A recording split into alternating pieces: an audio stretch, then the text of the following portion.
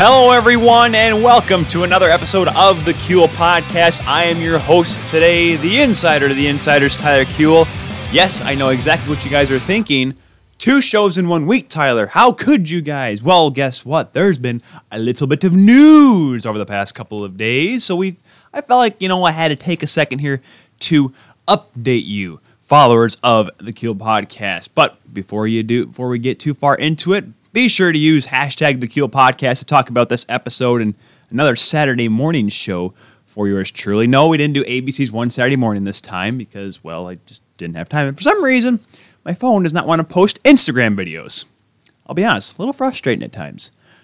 Also, you can tweet us at the Kuehl Podcast. Tweet me at TJKU29 and tell me what you think of all the stuff we're going to talk about today. We got a shorter list, but definitely a lot to talk about. But also, folks, be sure to check out Downtown Sports Network at DT Sports Network on Twitter, downtownsportsnetwork.com, for all of your sports information through podcasts, NFL podcasts, college football podcasts. I got game day going on in the background right now. Good Saturday slate of games here in the NCAA. They got a lot of good shows as well. I think there's Downtown Spartans, Downtown Jayhawks, Downtown whatever. There's a lot of good stuff to talk about on that front, so check them out as well. So far, still the only hockey show on DTS, but nonetheless, or DSN, excuse me, I should say. Nonetheless, we're glad to be a part of them still. But let's get to the nitty-gritty. It's not going to be one of our longer 2-hour shows. I apologize for that, mainly because A, only a few things to talk about, and B, a little bit of time constraints for yours truly this morning. But we're going to get into breaking news first. As reported a little less than an hour ago, as reported by Washington Post Isabel Kurzdayan, Evgeny Kuznetsov is going to be suspended by the National Hockey League. Of course, this is in reaction to Kuznetsov being banned 4 years by the IHF for failing a drug test where there was cocaine found in his system. Now, of course, like we said before when Alex and I had talked about it a while back, we mentioned that cocaine is deemed by the IHF a performance enhancement drug. That said, the NHL does not view it that way. It's more or less a substance abuse policy issue. Hence why now I think the NHL, in reaction to, I guess, the backlash by fans, by media, maybe some players in the PA as well, that they're going to suspend him just in almost like a knee-jerk reaction, if you will. Kuznetsov is going to be suspended. They say no more than 3 games, and I believe it's been confirmed that it's going to be 3 games by the National Hockey League. But nonetheless, I think this is a move by the NHL to kind of, I don't want to say cover their butts, but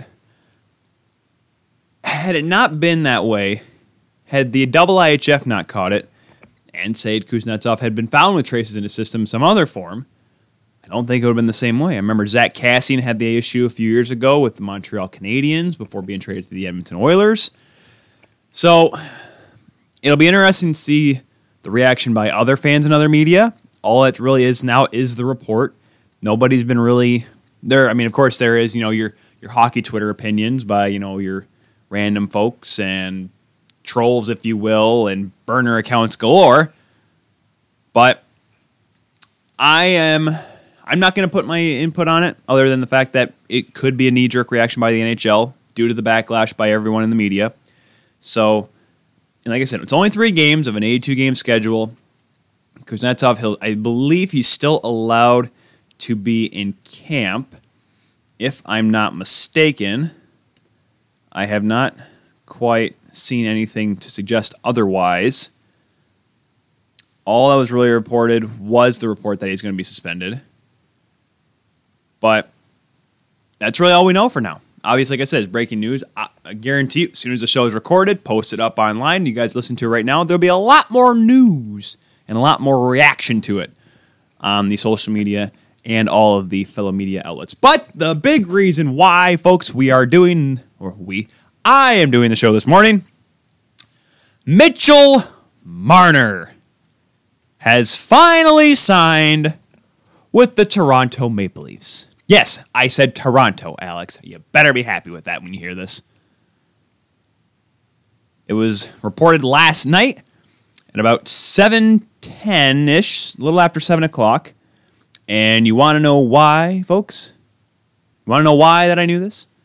So last night, I was calling a men's soccer match for Davenport University, my job, my broadcasting job.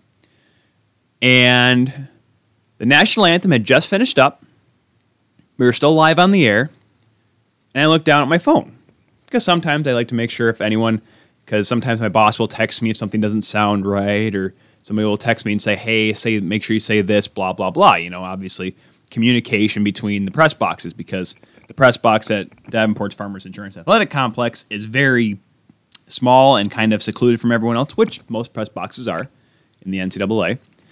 So when I look at my phone and I see Elliot Friedman, Chris Johnson, Bob McKenzie, Darren Dreger, Pierre LeBrun, some guy from the Score, a schmuck retweeting this, something's clearly going on here.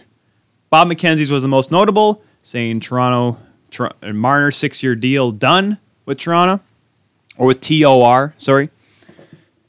So, of course, live on the air, I apologize, by the way, to anyone that's from Davenport that listens to this show and was watching the broadcast last night for the very awkward 20 seconds of dead air. Because my arms were flailing, and I had Davenport D1 goaltender Jason Reinhold was a couple boxes down, and he's a Leafs fan as well. And the way, if you've ever been inside a professional press box, they have wallets, but they have like windows between each one. So if there needs to be like clarification on a stat or something like that, particularly in baseball parks as well. But that's how it works at Davenport. So I could see two press boxes down, see Reinhold, and him and I were just like flailing our arms back and forth at each other. I don't think anything was heard on the broadcast, and I don't think I said anything, but I didn't know how to react, and all of a sudden I realized, wait, Tyler, focus, we have to call the game. So I'd wait till halftime to lose my darn mind, which, for those that do not understand how soccer or football works, it was 45 minutes. That's a long time for someone like me to talk about something so important like this. But let's get down to the logistics.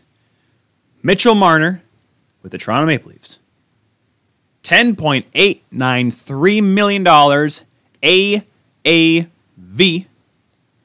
for 6 seasons. I believe a grand total of $65,358,000 over that time. And compared to the Matthews contract, the big thing that everyone wanted to see. Of course, Matthews is signed for 5 years at $11.634, and that actually comes out to $58,170,000. So yes, ladies and gentlemen, Mitchell Marner, yes, he's playing one more season, and at least his contract is one more season. Mitchell Marner is going to make more in his contract than Austin Matthews. Which is very odd, because remember the report that came out, the $11 million by 8 or $11 million by 7 years. So, ladies and gentlemen, yes, I want to see all your reaction and say, oh my goodness, guys, he took a pay cut. He took a pay cut. No, he didn't. The same way that Connor McDavid didn't take a pay cut. You're still getting $12.5 million. It's not a pay cut. You kidding me? $10.893 million. Let's call this a win for the Mitch Marner camp, and Darren Ferris sitting there just wrapping himself in $100 bills, or maybe just holding onto the check, whatever his 10% or whatever the heck that is.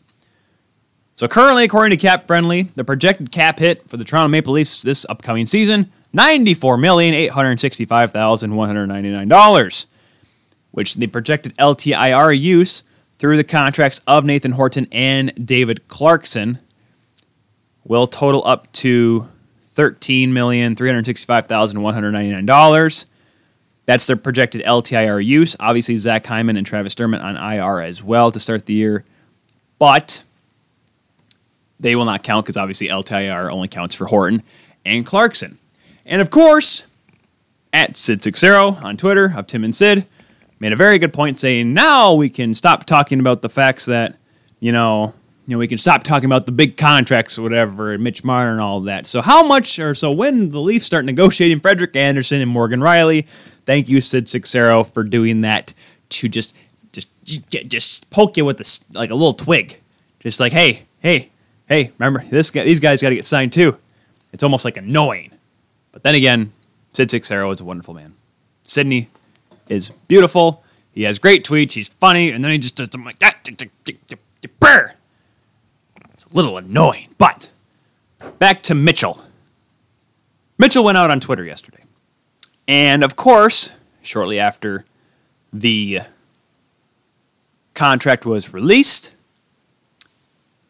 he came out and said, almost immediately after the announcement, I'm exactly where I want to be, in front of the greatest hockey fans in the world, proudly continuing the tradition with the @Maple Leafs. See you soon, end quote. Oh, Mitchell. Well done on your part, trying to save your old derriere by sounding like, hey, yes, I'm in front of the greatest hockey fans in the world, right where I want to be. Under my terms, though, of course. He forgot to put that in there. He probably should have added that. Hey, it's 280 characters. There's plenty of room in this little tweet here to add that into there. He probably could have done that. It would have been honesty, right? Transparency, that's kind of key. It's very kind of ignored in the National Hockey League. But nonetheless, you would think maybe, just maybe, he would have been a little honest with the fans on that one. I'm glad, guys. I'm glad that I'm in front of the greatest fans in the world. He probably is. He wants to be a Leaf. But like I said in the last episode, under his terms. Now, yes, did he make $11 million? No. He didn't make 11. Darn close, but not 11. Did he get the term that he wanted? Yes, I believe so. He didn't want too many UFA years bought out. He was probably looking for a 5-year deal because he's going to want maybe a bigger contract by the end of it. He doesn't care the fact that, an 8-year deal, he'll be a Leaf forever or a Leaf for his entire career. No, he wants to get paid. He's expecting by the time this 6-year contract ends up, he'll be a 95 to 100-point player consistently, and he'll make $12, $13 million. Of course, that's also depending on the inflation value of what it's going to look like, or how big the salary cap is going to be at that point. But don't forget, at that point, you're hoping as a Leafs fan that Matthews will be still there. Tavares will still be there. You're hoping Morgan Riley will still be there. Let me tell you, folks, yes, this is a 5 to 6 years down the line kind of deal. I understand that. But I can tell you right here and now that when that day comes, it'll be Armageddon once again. You think the last 2 years were rough on Leafs Nation and Kyle Dubas and Brendan Shanahan. Those are some rough couple years, and it's going to be even rougher. Rougher like a pupper when those contracts, all of them, not just Nylander, not just Marner, not just Matthews. You'll be close to Tavares. Obviously, Riley's going to have to be dealt with by then. The goaltending situation is going to have to be dealt by then. Yes, that is way down the line, but looking at this here, Mitch Marner definitely won Kyle Dubas. And I believe, because Kyle Dubas came out and talked to the media on the opening day of training camp, saying how he answered some questions about it, but he didn't want to talk about it anymore. Obviously, that was only a couple days ago, so they didn't have to wait long to talk about it. And I'm curious to see how they're going to react, what Dubas' reaction going to be. Brendan Shanahan, Michael Babcock. You have to really wonder what their mindset is. Is this a move to literally just say, you know what, fine, let's do this, let's get this over with, let's get playing hockey? Because now there is no such thing as a 5-year rebuild anymore. It is win now. The window is open. It is time to win a cup. There is not a single team here in the National Hockey League that has 3 players that are signed for this much money, that are over $10 million at this extent. And these 3 caliber of players. Edmonton Oilers fans, you're welcome. You're off the hook. You're off the hook last year after Matthews signed, and you realize that, hey, you're going to have Tavares and Matthews signed for that much? Geesh, we're not that bad at all with Leon Draisaitl and McDavid. Why? Because they both put up almost 100 points. Matthews never come that close before. So with that said, having Mitchell Marner signed this extension, now it's more or less, yes, the cap situation will be a crunch. It'll be tough. But it's more or less a deal because the Leafs realize with this caliber of team, these players, they are going to have to win. That's why this contract was signed. 5 to 6 years from now, we could see a completely different Leafs team. Easily. Because now, the 5-year window of getting to the point where they're a good team in 5 years, a cup contender in 5 years, has now turned into you need to win a cup in 5 years. So they really put the pressure on themselves, the Leafs have. But the big news is, of course, Marner's signed. He'll be in camp. He should be ready for Game 1. How will he play? How will the fans react? I'm sure he'll be cheered still. I'll still cheer for him. Simply because of the fact he's playing for the team that I cheer for. However, in the back of your mind, of course, is the fact that this contract is a little bit much. It will be tough to acquire players at the deadline without giving up a player that they have. Yes, Zach Hyman's out for a little bit. Yes, you're going to have Travis Dermott, who, by the way, Travis Dermott is entering his last year of his entry-level contract, which means he's an RFA next year. So yes, the RFA madness for the Leafs is not over yet, folks. But, that said, how will he play? Obviously, when you're going to get paid this much, you have to play big. How will Matthews do in his first year of his new contract? That's a big key as well. Will John Tavares still be able to produce? Well, if you're centering a line with Marner on your wing, he'll put a few points here and there. So, it's going to be a very big season here for the Leafs. Will they take that step forward and be a cup contending team? Will they win a round in the playoffs? Will they beat the Bruins? Because let's be honest, guys, they're going to play the Bruins. Somehow Tampa will win the division, and 2 and 3 will be Boston and Toronto. How will it go for the Leafs this season? Obviously, we'll find out in 82 games how they do in the regular season. But, of course, having Marner signed, getting him in the books, now it is win. Win now Leafs. Make it a hashtag, folks. Hashtag the Keel Podcast. Hashtag win now Leafs. It is going to be an interesting season for Toronto. Obviously, expectations have gone from high to through the roof of the Scotiabank Arena.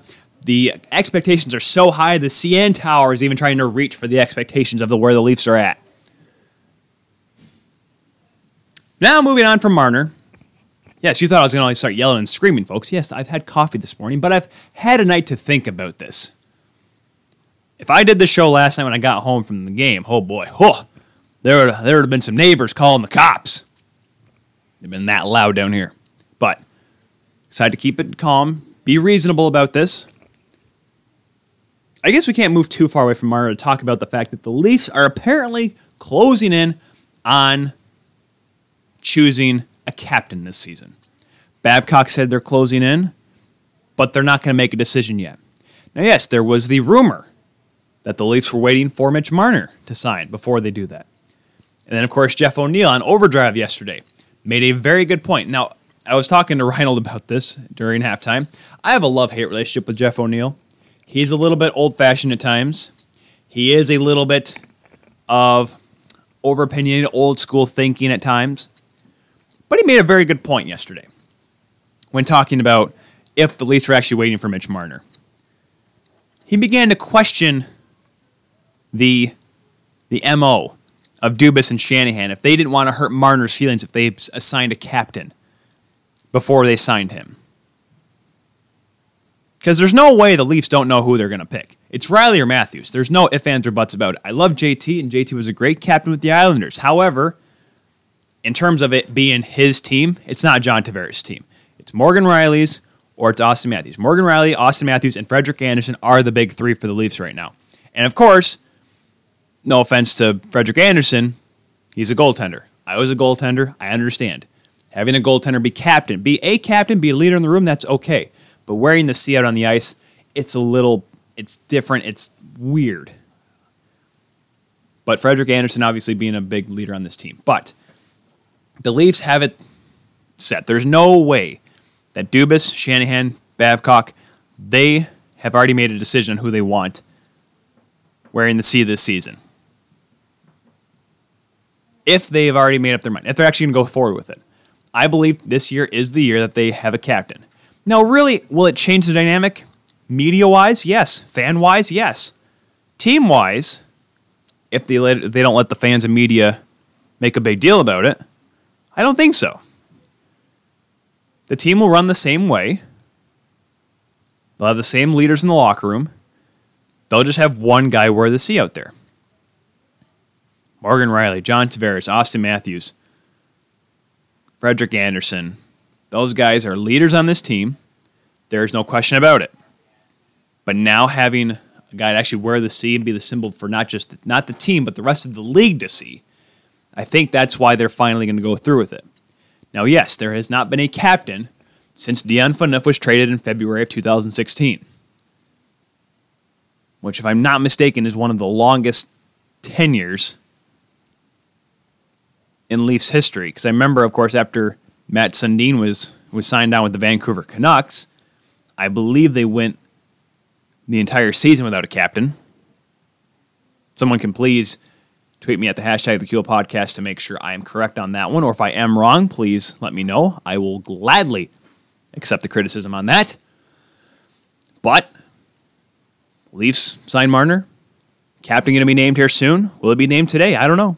With the Keel Podcast luck, hashtag the Keel Podcast luck, it'll be announced 10 minutes after I'm done recording the show, or 10 minutes after I'm out and about today. Because that's just how it works. You want to know how I know it works? Because of other news that happened the day after we recorded, earlier this week. On Thursday, Josh Morrissey signed his extension with the Winnipeg Jets. 8 years by $6.25 million. Did number 44 sign on for with Winnipeg. And that extension will kick in, like I said, next season, not this coming year. Morrissey still has one more year at $3.15 million. However, it's signed, like I said, 8 by 6.25. They're giving him the max amount of years. And I think this is a very fair contract for a defenseman like Morrissey. He doesn't put up astronomical points. He did hit his career high last year with 31 points. But his game is obviously a two-way game. He can play on the penalty kill. He has a tendency to jump in on the offensive rush, but he's a good two-way defenseman. That's why the Jets wanted to lock him up long-term. And a lot of people were on the fence about either him or Trouba, but then you see Trouba getting 8 by 8 with the Rangers and 8 by 6.25 with Morrissey. You know what? A lot of people will take that contract for Josh Morrissey more than Jacob Trouba. Obviously, we'll be interested to see how Trouba does going over to the Rangers. How will that go with New York, a team that could be a playoff team all of a sudden? Could be a really good, tough team in that Metro division. But now you have Josh Morrissey. He'll be stepping into a much bigger role with this team. Of course, a team that still has Dmitry Kulikov and Nathan Beaulieu. It'll be interesting to see how that goes. Obviously, losing Ben Sherratt to the Canadiens and, like I said, Trouba to the Rangers, it'll make things maybe just a hair bit tougher on the back end this season. Of course, Dustin Byfuglien, as reported I believe yesterday, he was able to receive a person leave of absence. Nothing has come aware of that. Of course, the team asking for Byfuglien and his family's privacy. Nothing yet to report on that. But as he'll miss some time through training camp, will be one of the alternate captains of the Jets. It'll be a little bit tougher on the back end this season for the Jets. How will they do? They still have cap room. But of course, like we said, Laine and Connor still waiting on their deals. But of course, kind of tracing back to Marner here, now the trickle down will come through effect. Laine, Connor, Point, Konechny, you will start to see signings here within the next few days. Obviously, we'll hopefully report on all of them in our next episode next week. And Mikko Rantanen as well. Almost forgot him. I guess we can take a quick second here to talk about this. What now will be the values for these players?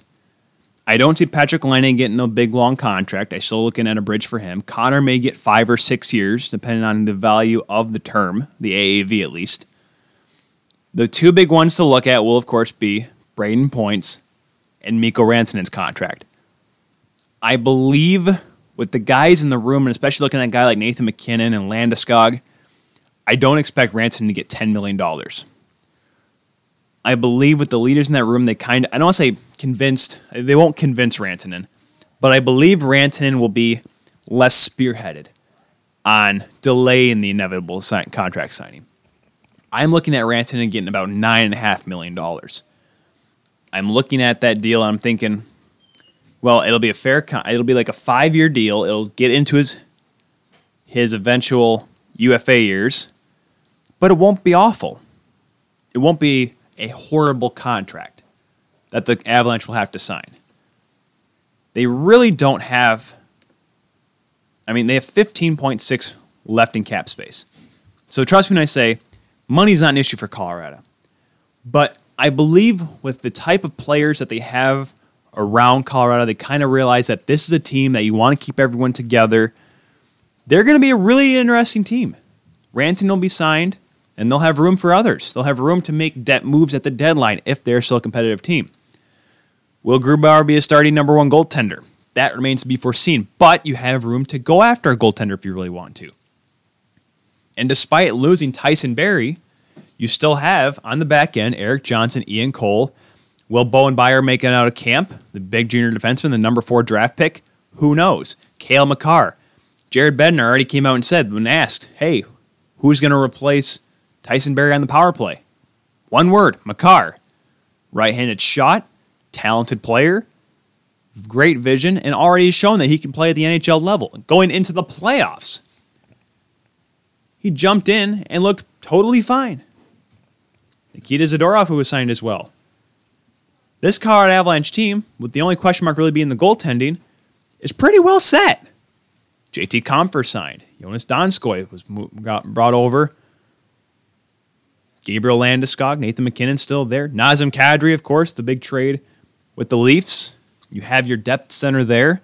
You still have Matt Calvert. Matt Nito can be a big player. Tyson Jost is still in his 3rd year of his ELC. There's a lot of talent up and down this Avalanche roster. The Central Division's got to take notice here. I don't expect them to be battling for a wild card spot, guys. I expect them to be battling up there with possibly St. Louis, possibly with Chicago. Who knows with the Hawks anymore? But they will be probably, geez, not enough coffee this morning, Tyler. Probably be a team battling for the top 3. You're looking at a possibility where we may see the Jets battling for a wild card spot, and one of, if not, Chicago, St. Louis, and Colorado. Minnesota and Dallas are huge question marks, of course, but the top of the Central Division will be tight, but it will not be who we expect to see up there. But, of course, it all comes back now to Braden Point. Braden Point, RFA with the Tampa Bay Lightning. Still waiting. Still asking questions. LTIR, the Bolts do not have. They buried Louis Domingue and Mike Condon in the minors, so that figures up a grand total of $1.4 million. However, the Lightning only have $8,476,669 left in cap space. Boy, oh boy, am I going to love to see the bridge contract that Julian Breezewell's going to have to pull out of his keister. Because, obviously, Point's not getting max money. He's not getting max term. Because Braden Point, looking at Marner, is probably going to ask for $10 million. Nikita Kucherov's not making $10 million. He's making $9.5 million. Steven Stamkos is making $8.5 million. Now, don't get me wrong. He signed that in 2016. They signed him up for long term because Stevie Yzerman is a genius. They were able to get a depth player like Patrick Maroon in there. How effective will he be at 31 years old? I don't know. You still have Andre Palat. You still have Yanni Gourde. But if you're my biggest concern, or your biggest concern if you're Julian Breezewall, is Point willing to take a bridge deal for a reasonable cost? A 3x6, a 2x7, how is he going to take it? Because unfortunately, like we said before previously on the Kuehl podcast, Tyler Johnson is not going to be moved. Not because his production is bad, but because of his production at his contract value. $5 million AAV is something no team is going to take on right now for a guy that is not 100% anymore like he used to be and really can't put up any points. $5 million for a guy that's putting up 47 points. And like I said, he got that $5 million because he had a 72-point season in the 14-15 season that saw the Lightning go to the Stanley Cup Finals. And then he ended up getting hurt in the finals, or in that playoff run leading to the Stanley Cup Finals. By the way, in a playoff run that saw him score 23 points in 26 games. Thank you to EliteProspects.com, which is a partnership with CapFriendly.com. But Brayden Point has shown that he can be a real top player in this league. But how is this going? How are these negotiations going to go now? Obviously, if you're Point, you don't want to waste too much time. And yes, the Lightning have enough talent that they could lose a guy like Brayden Point. And I said that. That was, you can quote me on that. You can tweet me at it, hashtag the Kuehl Podcast, at TJKU29. You can tell me that I'm a loony for thinking that Brayden Point can be out of the lineup and the Lightning be just fine. But that's the truth. I wonder if Brayden Point can see that. That if he did not sign with Tampa and he was left to the wayside, that they'd be fine. They'd be just fine without him. Now, Mitch Marner with the Leafs, it would have been interesting to see how they could do. They'd still be a very good hockey team, a 90-plus point team, a team that could easily make the playoffs still. But obviously, he brings an extra element. Brayden Point, the last couple of years, has shown that he can be a top guy in this league, but with the type of talent and the amount of talent that the Lightning still have on that roster, they will still be just a good team. A President's Trophy winning team? Don't know yet. But they still be a very competitive hockey club. A playoff team indeed, and a competitive team in the playoffs. They just obviously have to win a game in the playoffs first. But Brayden Point's going to have to really kind of think about that. If he asks for too much, Julian Breezewall has every reason to go off to the side, similar to how Kyle Dubas was. If Julian Breezewall cannot fit him within the cap, within his demands, within Brayden Point's and his camp's demands, no reason that Julian Breezewall should try to succumb to a ridiculous offer. Now, yes, if there is a team out there that's willing to take on the contract of Tyler Johnson, go for it, and then get Brayden Point signed for that max term. Absolutely. So, now, we'll obviously wait to see what's going to happen there, but nothing to really show for it yet. I'm sure that, like I said, with Marner signing, the trickle-down effect will continue on, including with the Philadelphia Flyers, who just signed Ivan Provorov, RFA defenseman Ivan Provorov, to a 6-year deal at $6.75 million. Fair contract for a defenseman like Provorov. Once again, another talented defenseman. He is a left-handed shot, and now he actually is officially the highest paid defenseman on the Flyers roster, making $6.75, which is $1 million more than Matt Niskanen, the right-handed shooting defenseman. But it's a big move, obviously getting one of your RFA signed. Travis Konechny is still in there. Konechny is a kind of a guy, I think maybe, I don't know if he was exactly waiting for Mitch Marner, because no offense to Konechny and the Flyers, but Konechny is not at the same level as Mitch Marner is. Konechny is a very good defenseman, so that's why I think he was maybe waiting to see what Ivan Provorov was going to get. So now seeing that Provorov is making $6.75, expect Konechny to get around that area of the contract, or maybe around the $6 to $7 million, maybe a little bit more than $7 million, depending on how the negotiations go. But expect him to get signed here relatively soon, because obviously Konechny realizes that this is a really good team the Flyers are bringing to the fold this year. They didn't really pick up an astronomical amount of players, But you have the return of Carter Hart. Brian Elliott sent for one more year to probably split time with the youngster. But look at this team, who they have. They still have Claude Giroux, who can still put up points. Jakub Voracek. They signed Kevin Hayes, which you really have to make work now at that with over $7 million a season for Kevin Hayes. You got to make that work. JVR, if he can stay healthy, that's going to be a big point. You have Sean Couturier still. Nolan Patrick's entering the final year of his ELC. Relax, Flyers fans. It's okay.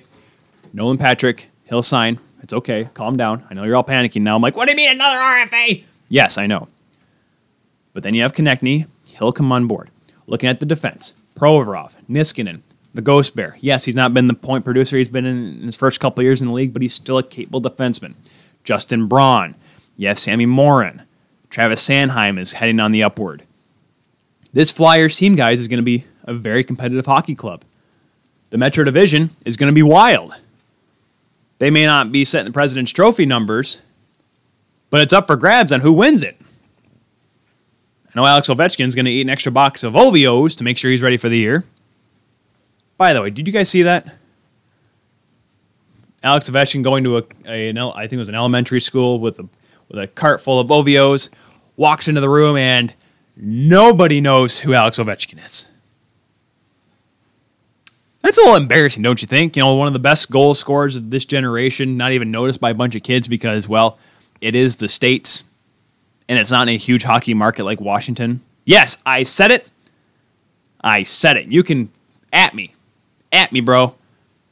Washington, D.C., with everything that's going on, is not a big hockey market. Or the exposure for the team is not great in the area, I should say. Yes, the Caps fans, they go out and they're loyal to their Capitals. But when a superstar walks into a room, Sidney Crosby walks anywhere in Pittsburgh, boy, he's getting hugs from everybody. Man, woman, child, everyone recognizes Sidney Crosby. Alex Ovechkin walks into a room in Washington, D.C., to a classroom, and you hear crickets, and the teachers have to hype up the kids? That's a little sad. A guy who, if he continues at the rate he is, could easily set the most goals in an NHL career, being looked at as no more than a random guy wearing a hockey sweater who brought us cereal? Okay, that's awkward. But now they're going to have to try to figure things out. If you're a Caps PR, you really have to kind of be like, all right, we got to work on this, guys. We got to figure something out here. Because this is bad if our star player's not getting looked at. But sometimes that's the NHL in the States. I'm sure if Phil Kessel walked in to a random place down in Glendale or Phoenix, maybe, and I say maybe, a person will look at him and be like, hey, I know you. And I say maybe. Do you guys remember the old NHL 36 that used to air on NHL Network, or was it NBC Sports Network, whatever it was? They'd follow a player around for 36 hours, whatever. I think they did Lidstrom. They did James Neely's with Pittsburgh. They did Patrice Bergeron. And one was Mike Richards. And this was actually right before the Kings went on that magical run to the finals. I believe it was right before Darryl Sutter came on. Either around the same time when Darryl Sutter was hired, right after Terry Murray got fired. It was around that area, around that time frame, when they recorded it with him. And Mike Richards went in to do this was right after Richards was traded over from the Philadelphia Flyers. He went into a radio station, and the lady asked who he was. And Mike was confused on what was going on. And Mike Richards, he looked over at the camera after he was able to get past the secretary, whatever her name was, and literally looked at the camera and said this would never have happened in Philadelphia. That's just because of the markets that they're in. Listen, we love Carolina Hurricanes fans. They show that they're some of the most passionate fans in the league, but I guarantee you if Sebastian Aho or even Justin Williams walked around Raleigh by themselves, they're not going to get swarmed like a player would be in Pittsburgh or a player in, Nassau County. I would say Manhattan, but there's enough people in New York that you could easily miss walking by Henrik Lundqvist. Actually, not Henrik Lundqvist. Henrik Lundqvist is pretty easily to notice, but it's definitely got to be a shot in the arm for Alex Ovechkin to walk into a room. Usually when Ovechkin walks in a room, it's like, whoa, it's Ovechkin, oh my gosh, and round of applause and fireworks, stuff like that. Walk into a room with a bunch of kids and just hear nothing. It's got to be a little awkward. Nonetheless, a couple last things here to talk about. Actually, only one more thing to talk about. I looked at the list here. I had to change a couple things here. Like we said, a little bit of a shorter episode. We must acknowledge the Shea Theodore story that came out in the Players Tribune article this past week. If you are not following the Players Tribune, I'm sorry, you are definitely missing out. It's not. I mean, I'm not like promoting like The Athletic, because obviously The Athletic has a bunch of great stories. But why the Players Tribune is such a big deal is because it's written by the players. Players write articles as a part of this publication, online publication. And recently one that came out this week. And by the way, it's not just hockey either. There's football, racing, basketball, baseball, whatever. I follow them and I get there's a lot of great pieces that come out of here. I remember that was where the Robin Leonard story came out last season. And John Scott's All-Star, A Guy Like Me, where his piece came out right before the All-Star break in 2016, where that came out. That was a big story, which eventually led to a book. But Shea Theodore wrote a piece out this week, and it was titled, "To My Golden Knights Family." When it starts off like that, it's almost like, is he retiring? Something wrong? Something's got to be wrong. Well, apparently, Shea Theodore, 3 months ago, was diagnosed with testicular cancer. And that is a definite shot in the arm. So the story goes, as told by Theodore, that Knights get eliminated by the playoffs, obviously the infamous 5-minute major. He goes to Slovakia to be part of Team Canada with the World Championships. After they win the silver medal, Shea Theodore apparently failed a drug test that was taken before their quarterfinal matchup, Team Canada. And of course, he's panicking, thinking, what could he have possibly taken? Because he doesn't take drugs. He's never done anything. Well, apparently, there was a hormone in his body that triggered the specific failed test, and it's called HCG, which is only found in women during pregnancy. But, as we now know, in some cases can be a sign of testicular cancer. And obviously, that's never anything you want to hear, because cancer is absolutely a horrible, horrible thing. My family has lost members to him, and Shea Theodore also mentioned that his girlfriend's family members have come close has some real tough bouts with cancer, and people get diagnosed almost on the daily, unfortunately, in this world with cancer. And coincidentally, Shea Theodore's agent was also Phil Kessel's agent when Phil Kessel had cancer, back when he was at the Boston Bruins in his early days in his career. He went back for blood tests. Obviously, went back home and took some blood tests and blood samples to test to make sure actually if it was the case, and it was. There clearly was something there. And there was a slight tumor. And according to what he said, or what his doctor said, there was a 5-millimeter lump in one of his testicles. It'll be a routine procedure. And according to him, because apparently Theodore had never been under surgery, had never been put under. And he had a lot of anxiety about it. And let me tell you, if something who has been put under before, it is nerve-wracking because you're going in for surgery, but it is a very relaxing event because you just go out and that's it. You wake up a few minutes later, even though it had been a few hours that had passed. But one of the things was, of course, he mentioned the Vegas Golden Knights team. Not just the team, not the players, but the wives and the girlfriends. They are extremely tight. Very close with each other. Almost like he compared it to almost like a bunch of freshmen in college that all get along really well. And his girlfriend sent out a mass text to everyone, and almost immediately Jonathan Marchessault, who, by the way, he was rooming with while they were in Slovakia during the World Championships, they had a long conversation about it. And Phil Kessel, the morning of his surgery, they actually had ran into each other a couple days before at a golf course. And Phil Kessel texted him saying everything is going to be okay, because obviously, like I said, Phil Kessel had been through it himself.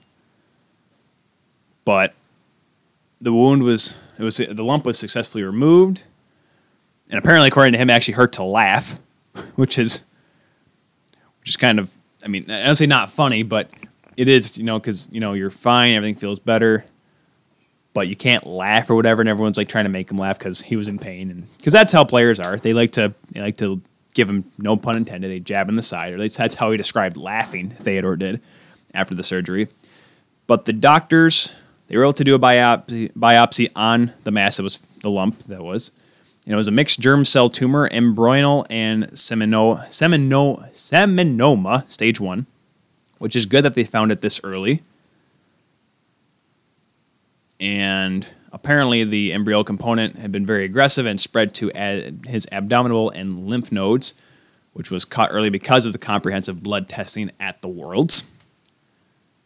But it's a good thing they found it, because Theodore is the kind of guy, and it's honestly horrible because, between 9,000 and 10,000 men a year are diagnosed with testicular cancer, and most commonly in the ages of 20 to 35. Which, yes, if you are realizing this, yes, I am right in the middle of that. Perks of having a nurse fiance, ladies and gentlemen. She likes to make sure I'm healthy all the time. But yet the way we eat is kind of awful at times. But he also, in his piece, he made sure he sent a link to make sure you check for the symptoms and all that. He said he's very grateful to the Vegas Golden Knights, the players, the family that is the Vegas Golden Knights, how tight they are. But he's glad now because he made a good point that saying that hockey players are not the most open. They're not really good at handling emotions.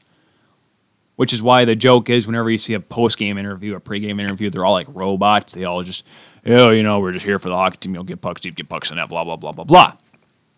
They keep it short and sweet. Because they don't know how to deal with it. They don't know what it's like to get really emotional in a time like that.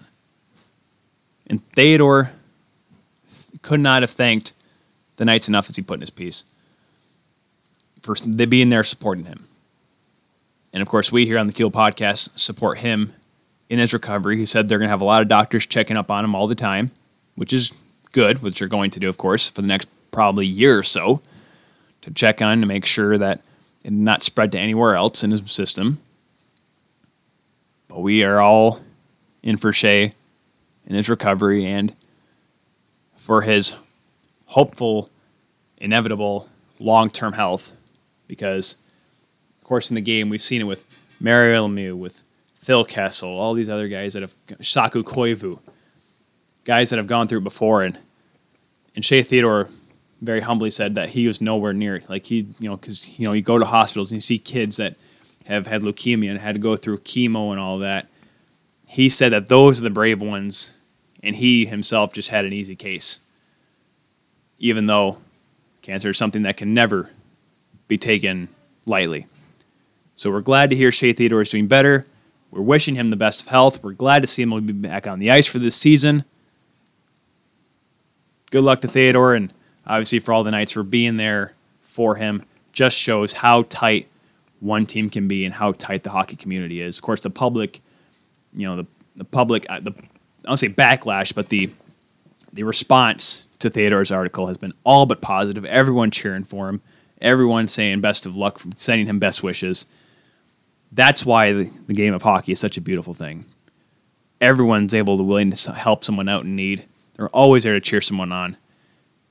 It is honestly one of the best things, one of the greatest things I love about this game. And on that note, folks, thank you for listening to this episode of the Kuhl Podcast. Once again, follow us at the Kuhl Podcast. Tweet using the hashtag the Kuhl Podcast and tell us what you think of today's show. Tweet me at TJKU29 if you're interested to find out more about how I reacted last night when I found out about Mitch Marner's contract. But also be sure to follow the Downtown Sports Network. A lot of good content coming out of there. Find us on Spotify, iHeartRadio, SoundCloud, Apple Podcasts, Google Podcasts. We're there. We're everywhere. Thank you very much once again, ladies and gentlemen. We'll see you next time here on the Kuhl Podcast.